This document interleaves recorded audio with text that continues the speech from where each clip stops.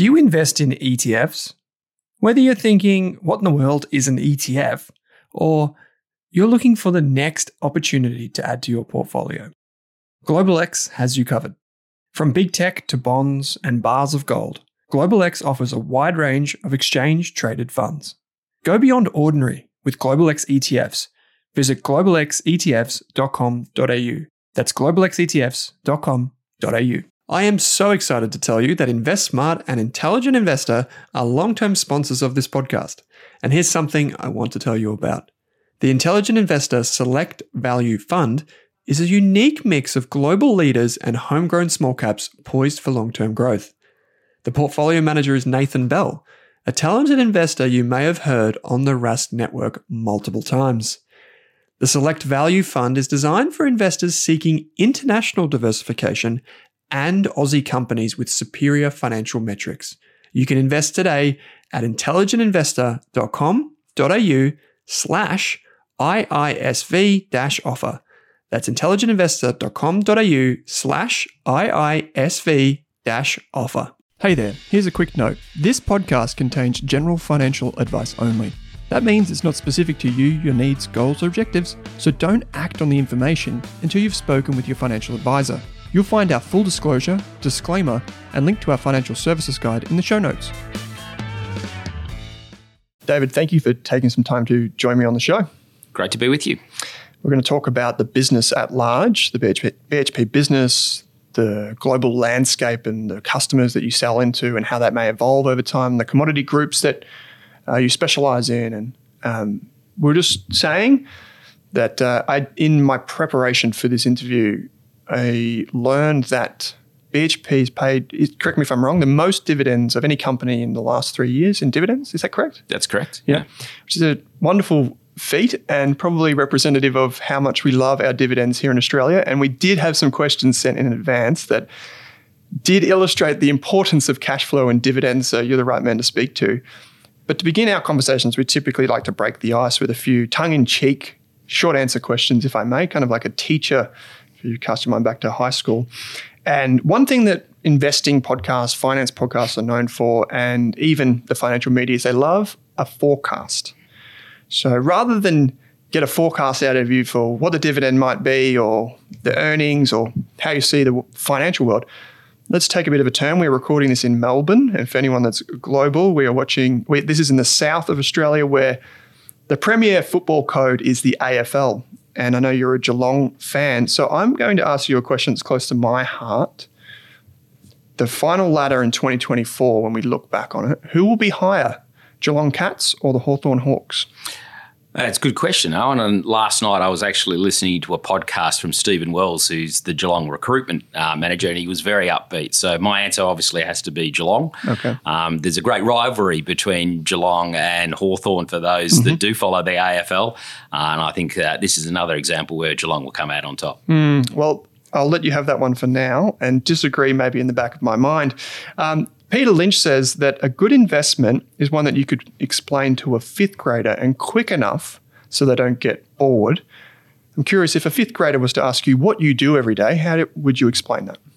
Look, it's a good question. I've got two daughters that are 24 and 27, and when they were young, they always used to ask me, so Dad, what do you do? And I would say I'm in meetings. As they matured a little bit, they said, you got to give us a little bit more colour than that. So I used to describe it like we're trying to bake a cake, and what I'm looking to do is arrange the ingredients and actually decide year on year how we make that cake better for those that wish to eat that, being our shareholders. And, one of the things in my role is very much about how you actually allocate capital and put resources to work. I love that. Good analogy.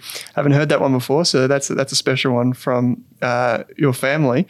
The third one of these quick questions is the most underrated business book that you have found. And when I say this, it could also be something that had maybe a profound impact on the way you think about business, maybe a gem that you've come across over many years in your career. Yeah, look, one that I've read most recently is Made to Stick, which is a book by Chip and Dan Heath. And it was all around how you actually take business ideas and they run them through different business scenarios to actually say when have they worked and when they haven't. I think the business world is all about generating options and ideas and just seeing how we can actually make those last. I like it. I haven't actually heard that. I've heard Built to Sell. I've read that one, but Made to Stick. Made to Stick. Yeah, right. Okay. So this conversation is quite interesting in many ways, but one of the things that became apparent to me as I learned more about you is your journey in your career over time has taken a few turns in the sense of you've jumped sectors, if you will, which, if you're making cakes, you could probably make cakes at a different shop for a little while and then learn something that, there and bring it back to where you are now. But many people who have followed your journey will know that you spent a lot of time at CSL, for example, before becoming CFO here at BHP. I'm curious, rather than go back in time and step by step in your entire career, because we'd probably need a lot longer to distill some of those ideas and those methods that you've used, if you could maybe recall some of the key moments in your career and how those have shaped you and the way you lead in a business sense today. Yeah, so if I reflect on my career, and again, without going into any of the individual specifics, there's sort of three things that I sort of reflect on that has helped me. The first one was very early on in my career, I just said yes. So if someone would come with a new opportunity, a new proposition, and what that opportunity was, I didn't quite always know and calculate through, but I just generally said yes because I saw it as a great way to grow. And explore different things and challenge myself in that regard. The second thing that I'd actually reflect on is respect failure. We're all human. By nature, that means we make mistakes. And I think sometimes what people do is they get too in their comfort zone and don't actually stretch the boundaries. And by pushing myself at times, I didn't always succeed in everything that I did, but I learned from it. And I think the big thing is how do you actually then embed that into the next challenge that you actually can take on board and make sure you don't repeat any of the mistakes that you've perhaps made in the past. And the final one for me was right throughout my career, I've always had good mentors and coaches. So sounding boards that I could go to and say, how should I think about this? Am I on the right track or am I not? And certainly when it came to career and different opportunities that presented itself, again, having someone to talk things through and actually say, does this make sense? Is that the right thing to sort of do? So there's sort of three things that I think throughout my journey I've always reflected on and been able to take that forward and like to think that I help people, through my leadership style to actually embrace those ideas as well. BHP is obviously a globally diversified business and your previous haunt, if I may, was CSL, which is, some might say, almost equally as impressive and, if I'm not mistaken, also based here in Melbourne. And so you've had this kind of pedigree where you've currently here at BHP and previously at CSL, amongst other really reputable companies and organisations. And I think it would be remiss of me not to ask kind of some of the lessons that you learned there that maybe you've ported across here, or just things that you discovered at your time at CSL. Yeah, so let me start by saying CSL I think is a great company. And so one of the things that I think was embedded into that organisation was very much around innovation. You hear the catch fry, fail fast. What I would say is at CSL it was learn quickly. So they were constantly looking at how do they actually evolve and take innovative ideas and build on them. As part of the overall exercise. The other thing that certainly comes through in relation to CSL, which is, again, very applicable also here at BHP, is it's got to start with a very sound foundation. And that's a matter of making sure you're running the operations well, which then gives you the license to actually be innovative and look to grow and explore in other things. So, from my side of things, it was always understand where the value is created in CSL and in any organisation. And that's something that, again, I think is equally applicable here at BHP. When we look out the window here in Melbourne, it's a bit of a dreary day here in Melbourne, but we look out and people can look back at the building and see the BHP logo sitting on top of the building. And indeed, if you go right across Australia and throughout the world, they'll see similar logos. And And people know the name, whether they're direct shareholders. We've had one shareholder right in Derek who has been a shareholder for 40 years. And we've had many others that own shares in BHP via index funds or managed funds or superannuation or pension. And they're right around the world as they listen to this. But it wasn't always this way, of course. And some people probably aren't familiar with the story of BHP. They know it. They see it around. They might see advertisements on the TV, people wearing it when they walk down the street, particularly in Perth or South Australia or something like this. Can you maybe give us a sense of what you see when you come into the office every day and you think about the business and what it is? There's so much we could talk about in the histories and intertwining with M&A and divestments and these types of things. But how do you think about what the business is now and where it's come from? Yeah, look, it's a good question. And I think it comes back to a lot about where we are as an organisation from a strategic point of view and what we're looking to do. So we're all about building and creating a better and clearer future for generations to come. We're an organisation that needs to think multi-decades because what actually happens today, if you find a mineral deposit from an exploration perspective all the way through to when that ultimately becomes a commercial cash generating producing asset, it's about 10 to 12 years. So we're investing over a long decades as part of that. And that means we've got to step back and think about how do we actually think about some of the world mega trends, as we like to refer to things at, and how we can play a role in that. So if you look across the globe today, we would say there's certainly always more people. So population growth continues to play out. We're seeing better improvement in living standards globally across the board. We're also seeing urbanisation occurring, and that plays into how much arable land we have, the production of food that's required to service the globe. But then equally what we have got is the extra mega trend around decarbonisation happening. And the reality of all of those mega trends is they play to what BHP does today. We produce minerals that are required for the world to continue to evolve. And we do that in a way that we believe is ethical, that is safe. And as part of that, we're helping the world, grow and harness those living standards. And one of the things we're going to talk about is we're going to pop the hood on each of these major commodity groups that you target today and how those have evolved over time as well. Many people may know the BHP business is well over 100 years old and it's been here for a long time. And in that time, as we mentioned, things like dividends and the appeal of long-term capital growth from that stewardship around capital allocation has really borne out, and people have seen it rise to the top of the tables here in Australia for the stock market. It's the biggest business in the country. Let's start with the segment of your business that targets steel making, iron ore. This is a business that, if I'm not mistaken, is the lowest cost producer in the world. I could be mistaken, but that's my understanding. Can you tell us a bit about the iron ore business? What are the assets? Where do you sell? And maybe I think one of the key takeaways from this may be the competitive advantage and how you see that. Yeah, and look, it is the most important segment of BHP today. It's our largest cash-producing asset. And just picking up on your first point, yes, we are the lowest cost producer globally. And that certainly means that we're in a very sound position to continue to extract a good return for shareholders out of that. It's a business that we predominantly have in the Pilbara in Western Australia. We also have a joint venture in Brazil, an asset called Samarco, which also feeds into our iron ore portfolio. But the bulk of it is in Western Australia. And critically, what we're able to do is, as we referenced, is that we are the lowest cost producer.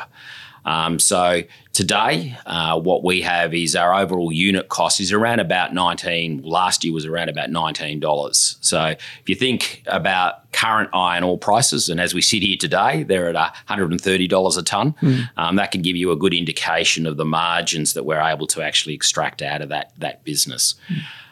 It's also a business that we continually look to see if we can expand. So today, it's call it around about on a 100% basis, around about 290,000 tonnes of iron ore is produced for BHP. We can see our way clear to grow that to around about 330 over the coming years. And that's all about how do we extract more out of what we've got. It's quite a large logistics chain whereby we run, obviously, the mines in various different hubs, ultimately put that onto a train network that we run ourselves through to a port at Port Hedland in Western Australia, where we then put it on to ships to obviously sell globally. Of that product, as you mentioned earlier, it goes into steel making. And in essence, that therefore means the overall demand for it is very much built around how much steel the world needs. Most of that goes to China. So in excess of 50% of our iron ore is sold today into China, because today China produces well over 50% of the world's steel. So ultimately, our customers are those that are actually producing the steel output that the world needs. So for us, focus is around how do we continue to get more out of that asset. We have what we know here in BHP as BOSS, which is our BHP operating system. And by leveraging that, we're able to continue to see how we can improve the operational excellence of the business and continue to push our costs to the right level and be, very competitive on the world scale. Importantly, steel is a commodity that is needed to help the world decarbonise. There is some changes happening within the steel environment as a result of the changing in electrification occurring across the world. Historically, most of steel went into construction, into the building part of the economy. What we are seeing is more of it's now going into sort of the finished goods, whether that's white goods, but also into electric vehicles, as an example.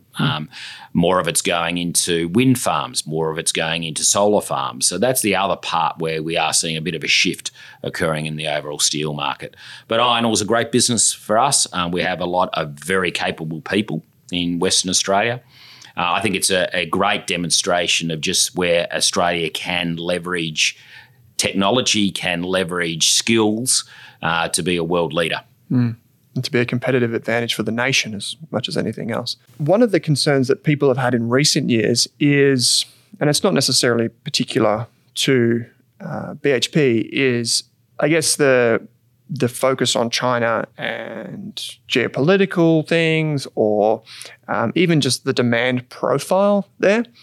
And I think I heard on a call recently the proportion of steel usage in China that is dependent on the construction activity or the property development activity. Can you comment on the mix there to any extent, to give us some context? Yeah, so just step back a little bit into that context. The world today is around about 1.9 billion tonnes of steel, and over 1 billion tonnes of that is actually manufactured in China. So, as I said, they are by far the largest producer of steel.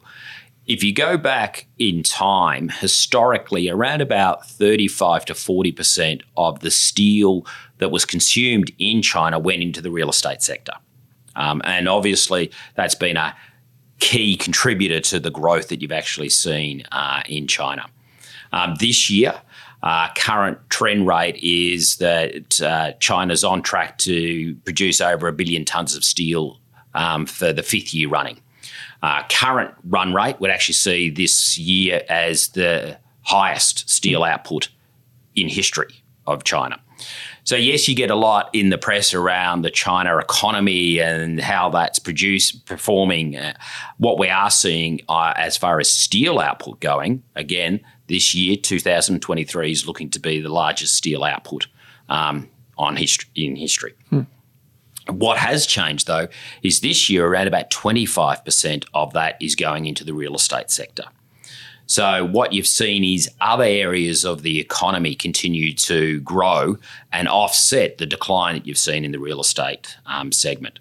Now, what's that? What you're also seeing is it's a little bit of a shift from what's known as long products in steel. that you would traditionally think about into the construction part of the economy, into what's known as flat product, which goes into things like white goods. It goes into appliances. It also goes into electric vehicles. And again, a little fact that perhaps people aren't aware of, 50% of the world's electric vehicles today are produced in China. So that's taken up the decline that you've seen in the real estate sector. And so, yes, you sometimes hear about the China economy coming off. What we're certainly seeing on the steel production side of things, it's still held up very strongly this year. Yeah, one of our analysts recently just got back from China a few days ago and said he was blown away, even in China, by not just the infrastructure, which is clearly world-class, but also the number of electric vehicles on the road there, and maybe that is a leading indicator for what potentially could unfold globally. There was another question sent in specifically about Samarco and about the ability to extract value from that. That's a joint venture, non-operated as far as I'm aware. So the value that could be embedded in that resource going forward, how you may extract value from that. And I guess this is more just a long-term view on or perspective on that asset, how BHP shareholders can think about value being extracted over time. Yeah, look, a good question. So let me just again step back a little bit. In the world today, there's two main areas of iron ore produced. That's in Western Australia, in the Pilbara, of which, as I said earlier, we've got a significant presence. And the other place is Brazil. And the joint venture that we have with Samarco is with Vale, who are also one of the world's largest producers, or the largest actually, producer of iron ore globally out of Brazil. The Samarco asset makes pellets, which is slightly different to what we have in the Pilbara, whereby we sell iron ore concentrate as part of that. So it's a different process. It actually is something that we do see value in. It's pleasing that the Samarco assets, following the very unfortunate dam failure that occurred in Samarco, is actually now back up and operating. It's currently running one concentrator. We are looking to expand that into a second concentrator. Prior to the dam failure, it was running three concentrators. So it's an asset that we look to continue to see as part of the portfolio, and we work quite collaboratively with Vale, our joint venture partner. A lot of people that listen to this show think about businesses through the lens of a competitive advantage. And one of the things that I've discovered in doing more research into BHP recently is the sense of where you sit on the cost curve, but also the impact that those assets could have on your business longer term. So maybe this is just a question, just a general question of where you see the competitive advantage of BHP over time. Yeah, so it comes back to that operational discipline and performance as one aspect. I think that also with that is if you go back over time, and certainly with Mike Henry, the CEO, since Mike became CEO, we've had a very clear strategy and a very clear way of how we want to lever into those mega trends that I referred to earlier. And we've been very consistent on executing against that strategy. Now, part of that starts with understanding how we're running the assets and improving our overall operational efficiency. So being low on the cost curve, and back to the iron ore example where we are the lowest cost producer, that means we're better able to ride through the cycles that will inevitably come in this business. We're in a commodity. Yes, today we're enjoying some good prices in the iron ore part of the business, but we know that it is a commodity that will actually move up and down. And so being low on the cost curve enables you to continue to operate efficiently and produce returns for shareholders. One of the aspects that also goes with that is that's not something that you can take for granted. You've got to constantly actually look to see how you can extract more. And back to my earlier comment on the BHP operating system, that is a way of working that is instilled within the business, right across the business and the enterprise, that enables us to extract the most out of the assets that we actually have. that is the best way that we can actually add to shareholder value. Getting more out of what we have today and continuing to run those assets efficiently is a key focus. Now, we also need to ensure that we look to the future as well, and that probably gets us into the growth side of things, which I'm sure we may touch on later. And that's where we're going, absolutely, into the copper business. And this is a fascinating part of the business, and probably the thing, if I'm taking the shareholders' perspective, probably the thing that's most exciting for shareholders because of the demand profile out into the future combined with the asset base that you have now. So let's take that as a top down. Let's look at the demand side. Let's think about the assets and the resource that you have. You mentioned a good, I guess, example of maybe decarbonisation is the shift to electric vehicles. I've got one myself. I know how heavy they are because of what's involved in putting them together and the minerals that go into creating such a vehicle. But maybe we can talk about the shift towards copper, the focus on that as a business and where that goes maybe towards 2030. Yes, certainly. Let me start by actually saying, we've been in the copper business for a long period of time. We run the Escondida asset in Chile, which is the world's largest copper mine globally. So, it's a commodity we know and we know well. One of the things that we see moving forward, and just on the demand side of things for a second, we look out over the next 30 years and we would see that the world's going to need twice as much copper over the next 30 years that it actually consumed in the previous 30 years.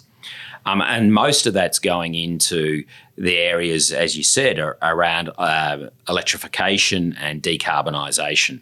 And don't underestimate the amount that actually is in the infrastructure that's actually needed as we move further down the renewable power side of things. So it's not only the end use, electric vehicles, and like you, I've recently acquired an electric vehicle as well as part of the overall mix. So, very familiar with how that's changing. But what we also need to be able to do is ensure that we have the infrastructure in place to take the renewable power to the end consumers. And that's certainly an area whereby that requires more copper. Copper is important in that overall energy transition, and one of the reasons that we're focused on that as a commodity. For us, we're very excited by the opportunities that present on the copper side. If we look at today's supply into that, what we do know is that the next round of copper mines that will come to the world are at a greater depth and are at a lower grade than what's there today. And one thing in this industry is as you continue to mine, you deplete the resource. So you've got to constantly find a way to replenish that resource. And when we look at what's there, we are looking out at, as I said, greater depth and lower grade. What that actually means is the cost curve's probably going to shift. So it's important that you actually think through what that means from a overall commodity supply demand and where does that picture. Now for us, we're excited by the opportunities that we do see at Escondida as one asset, but also in our other assets that sit across the Americas. And one of the things that we are looking at is innovation as well. The reality is in the last 15 to 20 odd years as an industry, we really haven't seen any technological advancement. What we've been able to do is find the next ore deposit and continue the current practice. So one of the things that we are exploring at Escondida is new technology around leaching. And that's just a better way to actually extract the copper out of the concentrate or to produce the concentrate out of the dirt that we're actually mining. And that's something that we're excited by and we're looking at. We've got 5 different options that we're looking at there to see how that could prove up. If it does, it will fundamentally change the flow sheet for copper as to how we produce it at Escondida. It will require less water. It will require less electricity or power as part of that. So that'll be a very efficient way to actually think about how we could grow that. So we're excited by what we can see at the Escondida side. The other thing, and I'm sure shareholders are well aware, that we did acquire the Oz Minerals assets recently.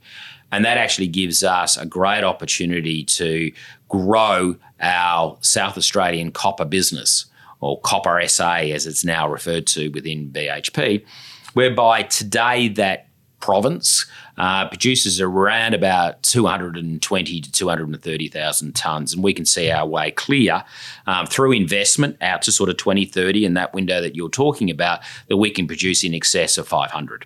And that's all about how we integrate the Prominent Hill, Carrapateena assets in with what BHP had in Olympic Dam, but also the resource that we're studying at Oak Dam. So great opportunity to grow there in copper. But it's a commodity we like, it's a commodity that we know well, and it's clearly a growth avenue for BHP.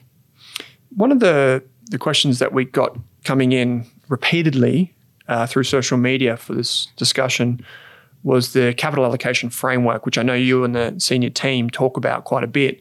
Can you, for those who aren't familiar, can you kind of set the scene of how you think about capital allocation, not just with the dividend, but what the kind of the buckets are that go beyond that? Yeah, certainly. And let me start by saying that the capital allocation framework was put in place in 2016.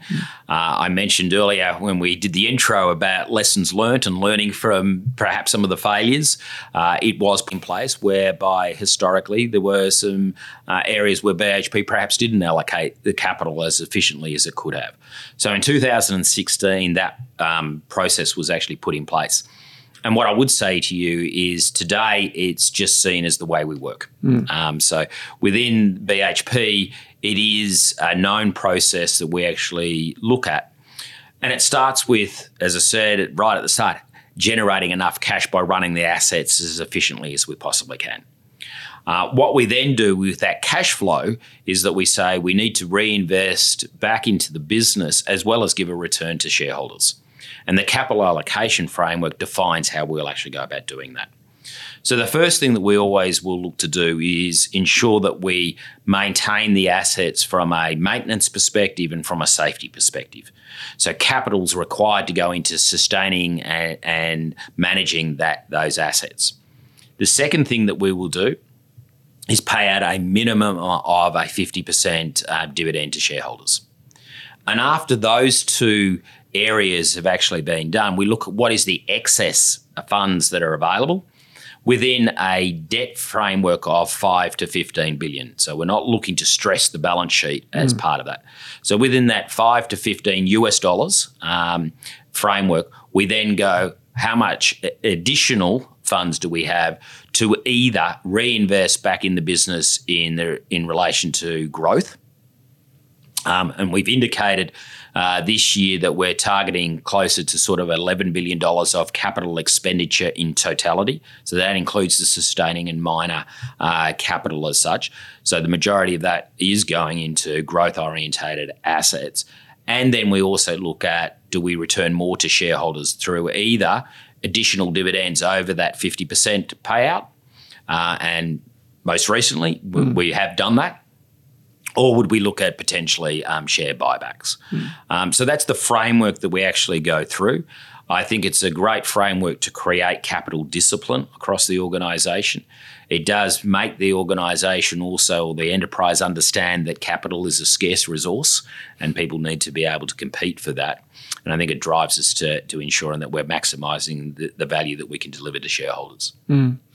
So that, just to double click on that 5 to 15 million, is that effectively in place so that you've modelled through the cycle, if you were to sustain kind of the downside cyclicality of commodity prices, that you would kind of weather that, but also maintain the firepower to then make, say, acquisitions or make strategic capital allocation decisions when other businesses may not have that discipline? Am I on the right track there? You're absolutely on the right track. So it's there to ensure that we have a strong balance sheet because that's the best way to weather commodity fluctuations through the cycle as such. That's why we do have a $10 billion US, $10 billion range there from the 5 to 15. It is pleasing that post the acquisition of Oz Minerals, we're back in that 5 to 15 range today. So it does enable us to actually have some firepower as well if we see that there's right opportunities in relation to any M&A type of transactions. But it also ensures that we're able to invest back in the business. And whilst we were talking earlier about the strategy and direction, probably a nice place just to sort of also mention the commodity that we're moving into, which is potash. Yeah. And so we did announce Jansen Stage 1, which was $5.7 billion going into Canada for the potash business. We've also just recently announced Jansen Stage 2, which is $4.9 billion US dollars going in as a further aspect. And we see this as a great commodity to add into the BHP portfolio. It plays into that global mega trend around more people, population growth, and less arable land. And what that actually means is that crop yields need to improve. And the best way to do that is through fertiliser. And potash is a natural resource that goes into that part of the segment. And we see it as a really good way to add to the overall portfolio. So that's part of that reinvestment, as I said, back into the business. All of that was run through our capital allocation framework. It needed to compete with other growth options. And certainly we do see the returns on that as meeting the rates that we need to see to continue to sort of invest. Importantly, that will come into the market in 2026. Jansen Stage 1 will be then, moving in from a drain, if you like, on the capital allocation because it's not producing any cash today to 26 when it will start to produce cash flow. And then Jansen Stage 2 will follow in 2029. So, a great opportunity for us to move into a new commodity and also add to the overall portfolio. So we spoke about some of maybe the competitive advantages, that cost curve and how that profile shifts through time, marry that with the demand profile.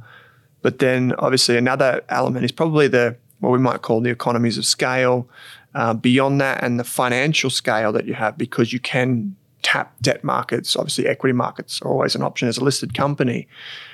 So I'm curious how you weigh up, say, Jansen or potash.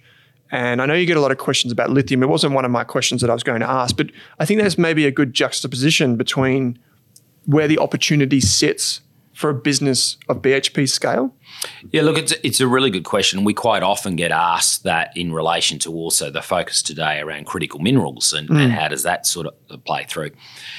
If you step back and you look at our overall strategy, what we actually fundamentally at a core of that strategy is that we want to be in long life assets well down the cost curve.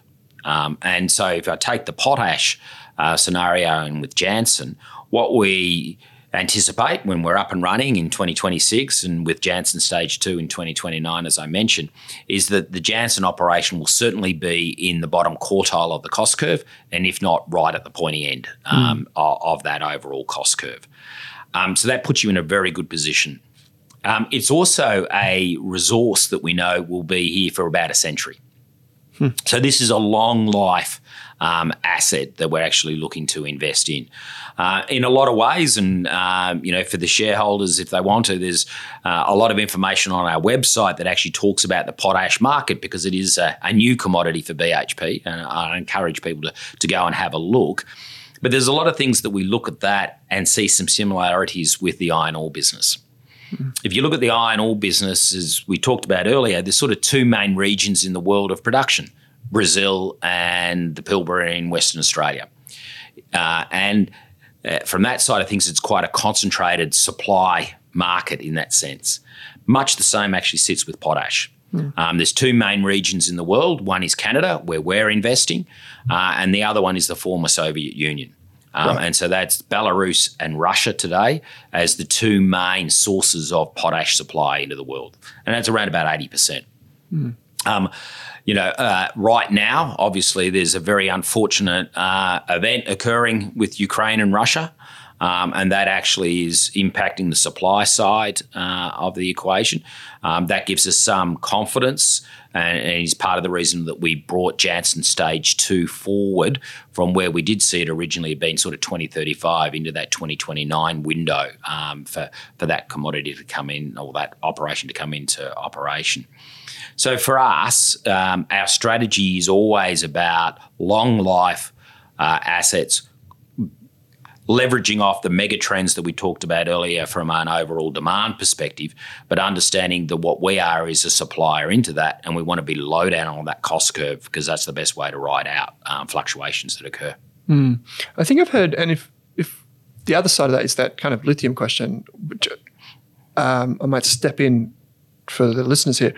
My understanding is that that cost curve is not the same shape in effect as maybe it is for the other commodities which you are targeting, and it's almost in abundant supply, although maybe perhaps it has two primary extraction methods that are quite different, one being chemical process, and so that factors into the decision making around allocating to something like that. Yes. So lithium, we'll openly say we think the demand curve looks pretty good for lithium, not dissimilar to nickel. A lot of that's going into the battery technology. You know, we spoke earlier about electric vehicles, you and I both having one, and one of the biggest components of that is obviously the battery side of things. So we certainly think battery technology will play into lithium and nickel as such. What we don't like about the lithium market is the life of the assets, the mines themselves, and the scale of them. Right. It's quite a fragmented supply curve. There's lots of players, and that's something that we don't see as attractive as we do, say, the nickel or the copper or the potash market, which are all those future-facing commodities that we see as core to our overall strategy. So will people make good money and get some good returns out of lithium? Yes, but we just don't see it as a scale that actually fits BHP today. Fair enough. One of the business units which we received a lot of questions about is the coal business, and two different types of coal, of course. Can you maybe talk about the key differences and where your focus will shift to going forward? Because divestments and these types of things are also, you know, the flip side of acquisitions and focus areas. So can you talk through how you think about that at a high level? Yes. So step back one and just sort of say, again, I think this is very consistent with our overall BHP strategy. And so what we've always said that we believe is that steel will be an important component to helping the world decarbonise. Today, over 50% of the world's steel is actually made through blast furnaces. And for listeners to this, a blast furnace takes the iron ore and then ultimately uses metallurgical coal to produce the furnace, the energy that's needed to obviously convert the iron ore into steel. And today, that's where we're focused from our metallurgical coal position, whereby we want to be at the premium end of that. So the hard coking coal, which again, for listeners, is a way that the steel mills can actually decarbonise their footprint. They have less carbon emitted if they're burning premium hard coking coal than the lower grade. And so what we have done is sold our coal assets in Queensland that were of the lower grade and have moved out of that segment. We now will have in excess of 90% of the coal that we're producing in BMA, our joint venture that we actually have, will be of that premium hard coking coal. Right. What we also have, just to round out our coal portfolio, we do have our New South Wales energy coal business, which is different coal. It goes thermal coal, which is going into power markets. And that's an asset that we have announced that we will close in 2030. So we're in a transition through to see how that mine can close. And we will, as part of that, be leaving some quite considerable amount of coal in the ground, but looking to convert that asset into other opportunities, which is actively a process that we're working through with the community in New South Wales at the moment. I guess this gives rise to this idea of divestments and acquisitions. Maybe some people would say, David, that you're selling a great asset for a cheap price because it's kind of, in some senses, maybe unloved. And on the other side, people will say you're buying expensive because you're buying resources that are in demand and growing. And they might, a critic might say, well, BHP is not the only one that recognises, there's more electric cars on the road or something like this. So thinking about that capital allocation, some of the questions which I know you fielded before, but thinking about that, how do you get discipline on the divestment or selling process, I guess is the question. Yeah, so for starters, what I would say to you is we obviously have a view of value as we see assets over that medium to longer term, because that's what we need to be able to assess. So let's take any of the assets that we actually sold. On the coal side of things, they have 20 plus years of life. So that's the time frame that we need to be looking at these assets to evaluate what their value is going to be. And that actually means you've got to have a view of the long-term pricing alongside demand supply. And we obviously use our own internal group to actually look at that. We reference that versus other analysts and market commentators to see and stress test our view around those. So we come up with a value. What I would say is I think the assets that we have sold, we've got good value for. And what is important as part of that, it's a bit about how we then recycle that capital back into other businesses that we do see having a better return than continuing to maintain those operations by putting capital to work there. So we're very conscious of the fact that you don't want to become an asset hugger and fall too much in love with assets. You need to constantly look at the strategy, constantly think about where can we extract value for our overall shareholders. We're very comfortable with how we've executed that strategy. You didn't touch on it, but that also was one of the reasons that we did move our oil and gas business, our petroleum business, into Woodside, as an example. By doing that, we did create one of the top 10 independent oil and gas companies. And as it was a demerger, our shareholders got to then choose whether they wish to have that exposure into oil and gas or not through that merged entity at Woodside.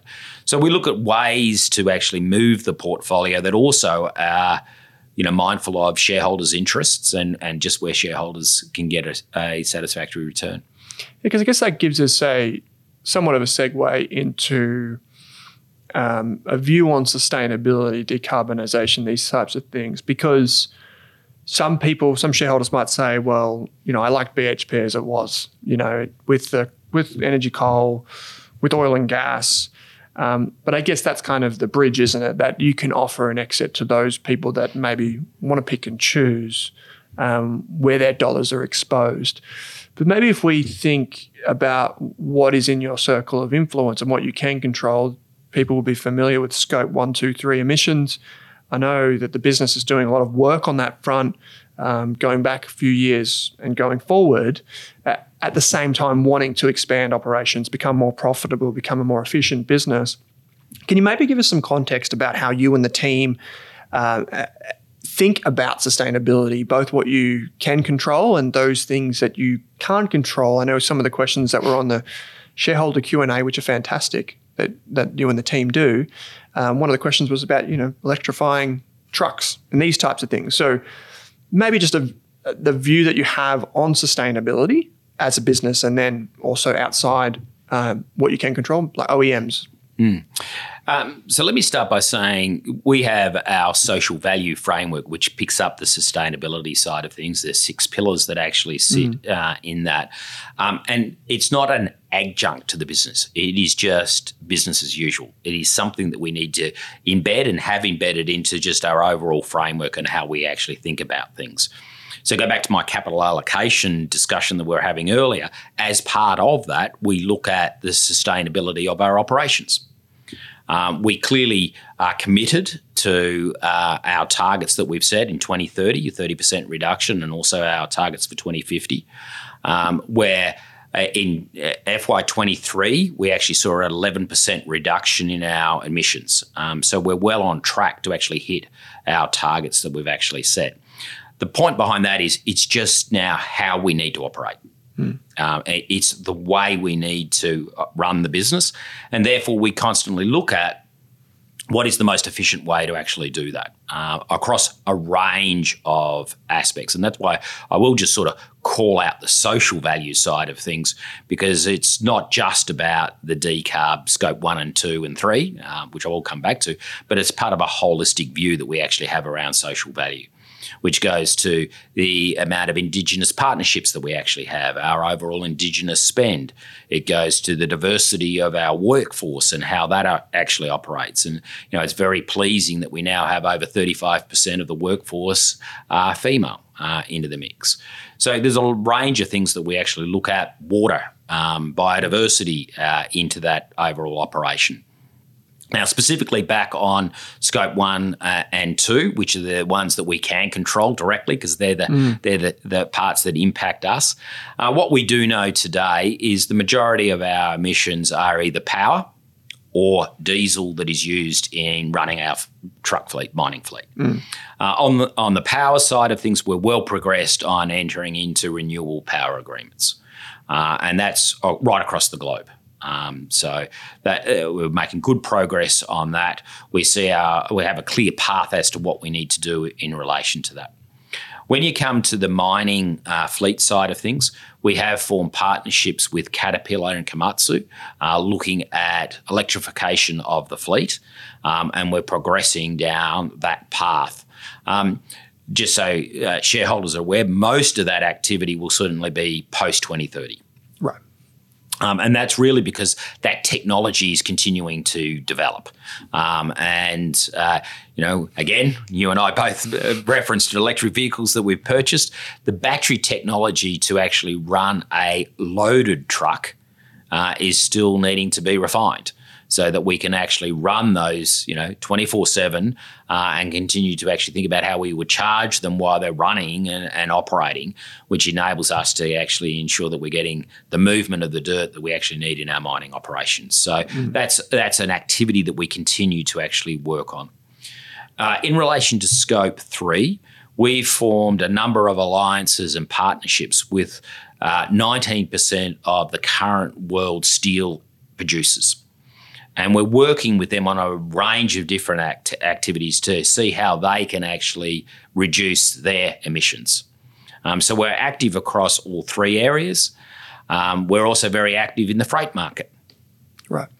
In relation to shipping and how that progresses as well. So we see this as a holistic view across the business. It certainly isn't something that is seen as an adjunct, as I said earlier, but is very much part of how we actually ensure that we have a sustainable business moving forward. I've got 2 more questions, and these are more on management and things that you have pieced together. A lot of people that listen to the show run their own business, are corporate leaders of some description. I'm curious, you've been here at BHP for a while now, and you've probably learned a bit from Mike and the team around you. So I'm curious what some of those lessons might be that you've pieced together recently. I like to think of what we do as capital allocators as effectively just scratching curiosity continuously and trying to develop and learn and refine our craft. Yeah, so I think a couple of things that I'd mention. The first thing is to actually acknowledge that BHP is a global operation. It clearly has far-reaching impacts across the globe. And one of the exciting things about that, and one of the things that I find, from a leader perspective, is you need to also understand the cultural norms or differences in various different regions and how that actually plays out. So, one of the key learnings for me is also the messaging that we need to have. and how sometimes you need to, tailor that depending upon the audience that you're actually dealing with. And I suppose it's no different talking to shareholders.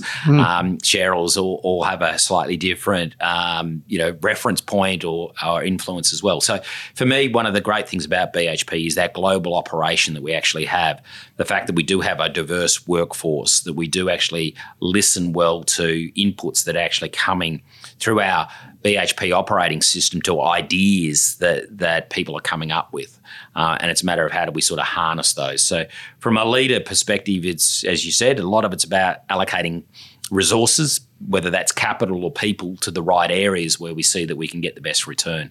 And that's on an enterprise-wide basis in a global business is part of the fun and the challenge. I would encourage anyone that is watching or listening to go ahead and visit the BHP website, because you can take part in shareholder Q&As and see previous recordings. It's even available on YouTube, which is a wonderful thing, I think, just to see your full team around you just being candid with all shareholders and approaching their questions with respect and genuine intent.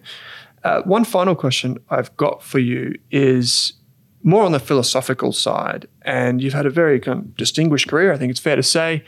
We sit up here and we look out and it's wonderful, and BHP is a fantastic institution, not just here in Australia. And I'm curious if you could perhaps go back and tell yourself an early David one thing about finance, business, investing, whatever that may be, what you would say to him. Yeah, look, I think that early on, it's a matter of just actually saying, don't sit in your comfort zone. I've recently taken up golf, and I'm not a good golfer, but I was reading an article whereby someone was saying the worst thing you can do is actually play safe. It doesn't mean you shouldn't be conservative, but there's a difference between playing safe and being conservative. And I think in business, that's parallel holds. The reality is, business is risk. There is risk associated with everything that we do. What you've got to be able to do is manage that risk, assess that risk, and then make a decision where you need to go. I would say perhaps early on in my career, I was playing it too safe. Look, I'm a CFO, so by nature I'm also probably conservative, but not getting the two mixed up as part of that. I think that's probably a lesson I would have said to myself, be mindful that business is about taking risks, because that's how you ultimately get a return as well. Doesn't mean you shouldn't do that in a prudent, conservative manner, but playing it safe isn't going to give the return either. I love that. Calculated risk. Wonderful. Well, David, thank you for taking some time to join me, and on behalf of ASA and the RAS community, we really appreciate your time. No, great to be with you. Thanks very much.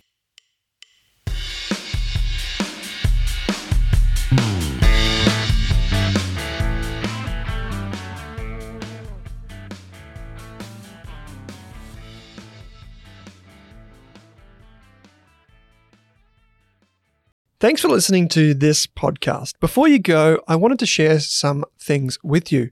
Specifically, I wanted to tell you about the 10 ways that Rask could help you in 2024. As many of you know, Rask has grown to become one of the biggest investing and finance platforms in Australia.